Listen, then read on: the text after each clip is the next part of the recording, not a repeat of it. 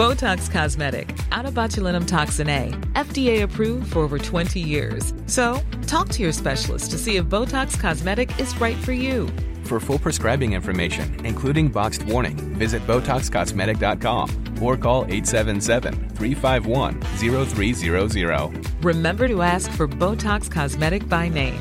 To see for yourself and learn more, visit BotoxCosmetic.com. That's BotoxCosmetic.com.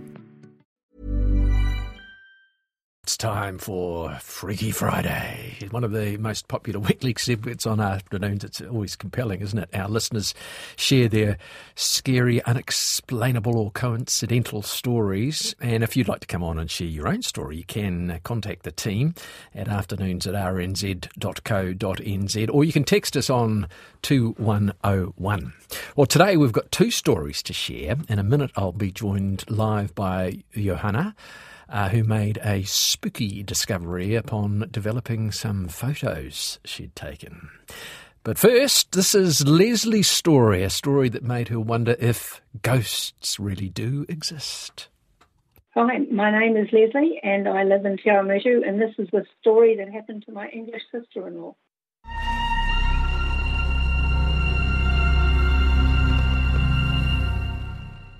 This is a true incident that happened to my English sister-in-law in Kent, in a place called Cudham Farm, near a little village called Westerham, in the mid-1950s. Sister-in-law will be 90 this year. Back then, she and her husband were living in a very, very old stone cottage on Cudham Farm in Kent. He was a farm labourer and she was a registered nurse. She was pregnant with her first child and then had the baby at home, with her mother staying for a week or so to help out. Some days after the baby was born, she and the baby were lying in bed when she said she felt a presence in the room. The light was on and there was a bit of a sunset coming in one of the windows. She realised a woman was standing at the foot of the bed. The person was dressed in what she thought were Victorian clothes and was watching her. My sister-in-law said she wasn't at all frightened and she felt very peaceful. From memory, she said the woman looked middle-aged. The figure was there for a few moments and then disappeared. She never mentioned this to her mother in case it frightened her. Some 30 or 40 years later, on one of her mother's visits, they were reminiscing about their time on that farm, which they had all enjoyed very much.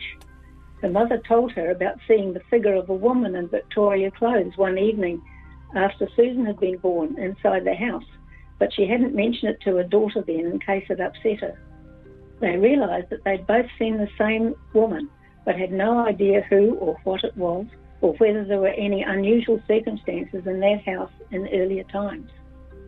Her husband had seen that one winter they were staying on the farm. The dog was inside and the dog started growling. There was snow on the ground outside and he could hear footsteps going around the house. The dog was growled all the time the footsteps were going and watched them go round the corner of the room. Brother-in-law went outside, couldn't see anything, and there were no footsteps in the snow at all.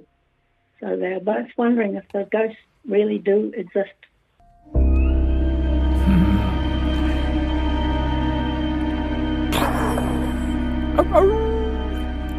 Freaky Friday. Goodness. I have my own story.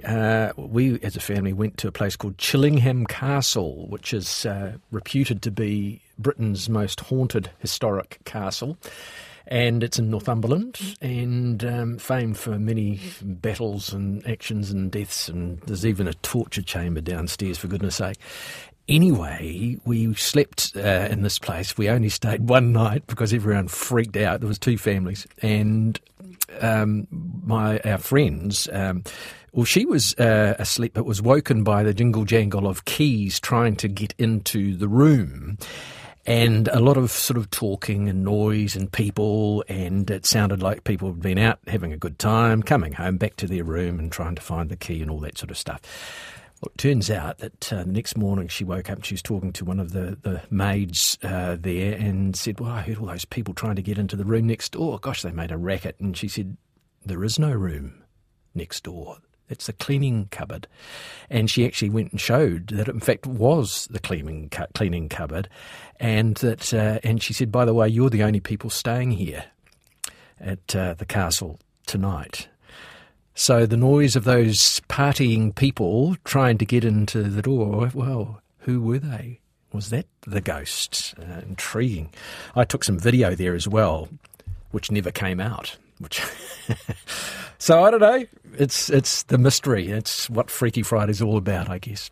Anyway, that's Lesley's story, and thanks so much, Lesley, for sharing that. I'm now joined live by Johanna. Kia ora, Johanna, how are you? Very good, thank you. Well, can you tell us what is your story? We'll bring in the spooky music. One of our favourite places in New Zealand's Central Otago. And so when an engineering assessment job came up reviewing some historic buildings for DOC, we said yes to the job. My job was just to be a photographer and hold the end of the tape. The job was down at Golden Point, an old gold mining area in North Otago. And at that time, Macrae's mines were seeking to extend their operational area. And an engineering assessment was a DOC requirement to determine whether the blasting might put any of those old historic buildings at risk. So we went down, we crossed on the ferry and drove down overnight, stopping at a motel, and got to the site around about 10 o'clock in the morning. And it was one of those beautiful days. Sun shone and the grass was golden and crickets sang and larks trilled and it was shimmering hot. So when we looked around, only a few buildings remained. There was a 1920s era manager's house, a couple of small sod huts, tin shed, and an old iron roof timber structure which was built over the battery. And the assessment required a checking for earth movement, any cracks in walls or signs of damp or anything that could put at risk or cause structural stability of those buildings when the blasting was being done. So we set about measuring, and he assessed the stability of the buildings and I photographed, and around 2 we stopped for lunch. We'd saved a little hut called Hughie Fraser's hut till last because it was tiny and wouldn't take long. It was a very simple little structure, probably built somewhere around the 1930s. It was made of great big earth turfs which were cut from the ground it stood on, and the turfs were stacked like bricks and formed the walls of the hut. Mm-hmm. The other hut was quite different. It was built from thinner turfs which were stacked on edge row by row in a herringbone fashion, much like the other buildings you see down in Central. At some stage, the hut walls had been plaster-coated to try and weatherproof them, and the plaster was falling off and the damp had gotten behind it, and things were beginning to slowly disintegrate. So we photographed all of that. After lunch, I loaded up my very last film, 36mm film, into the camera and went to photograph the hut exterior.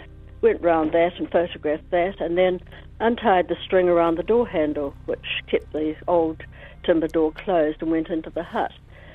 It was very dry, it was dusty, bird droppings and spider webs were everywhere.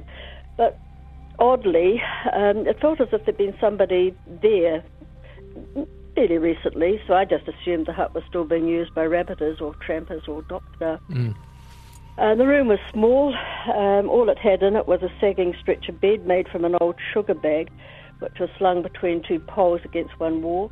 There was a little window, a basic fireplace, a couple of old battered enamel dishes, dented saucepan, a couple of pair of old cracked leather boots, and it probably looked exactly the same 50 years earlier. Yeah. What intrigued me was the interior of the hut, so I made a couple of quick sketches, thinking that with the aid of the photos, I'd turn them into a painting when we got back.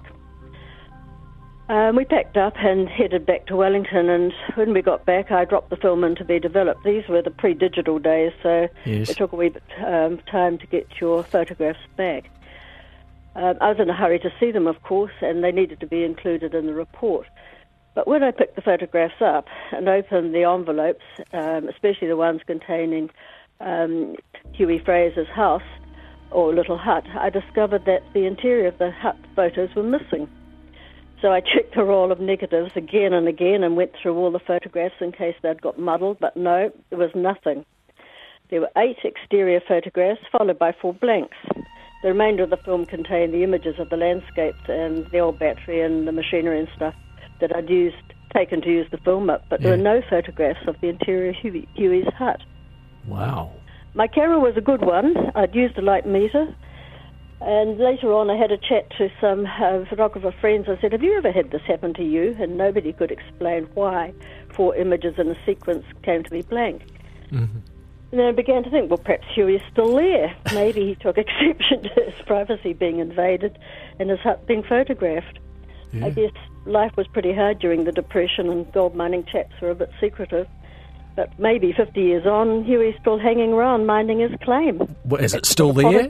Is the building still there? Are you aware? The building's still there. It's stock protected. They have restored it. They've taken all the plaster off. Yeah. They've repaired the walls. They need to breathe. Plaster stops the walls from breathing. And so it looks much the same, but less tatty than when we saw it. And I imagine they've probably bird-proofed it. Yes. But they won't have spider-proofed it. So have you now changed your opinion about ghosts by any chance? Well, it was an intriguing situation, and I'm always prepared to be a believer. Yeah. It was the only proof I've ever had that something odd can happen, and I think the role of film sort of shows that something's happened. It's so true. Hey, Johanna, that's a lovely story. Thanks for beautifully written too. You've done a great job. Thank you so much. Thank you. Good on you. Botox Cosmetic, out of botulinum toxin A, FDA approved for over 20 years. So, talk to your specialist to see if Botox Cosmetic is right for you. For full prescribing information, including boxed warning, visit BotoxCosmetic.com or call 877-351-0300. Remember to ask for Botox Cosmetic by name. To see for yourself and learn more, visit BotoxCosmetic.com. That's BotoxCosmetic.com.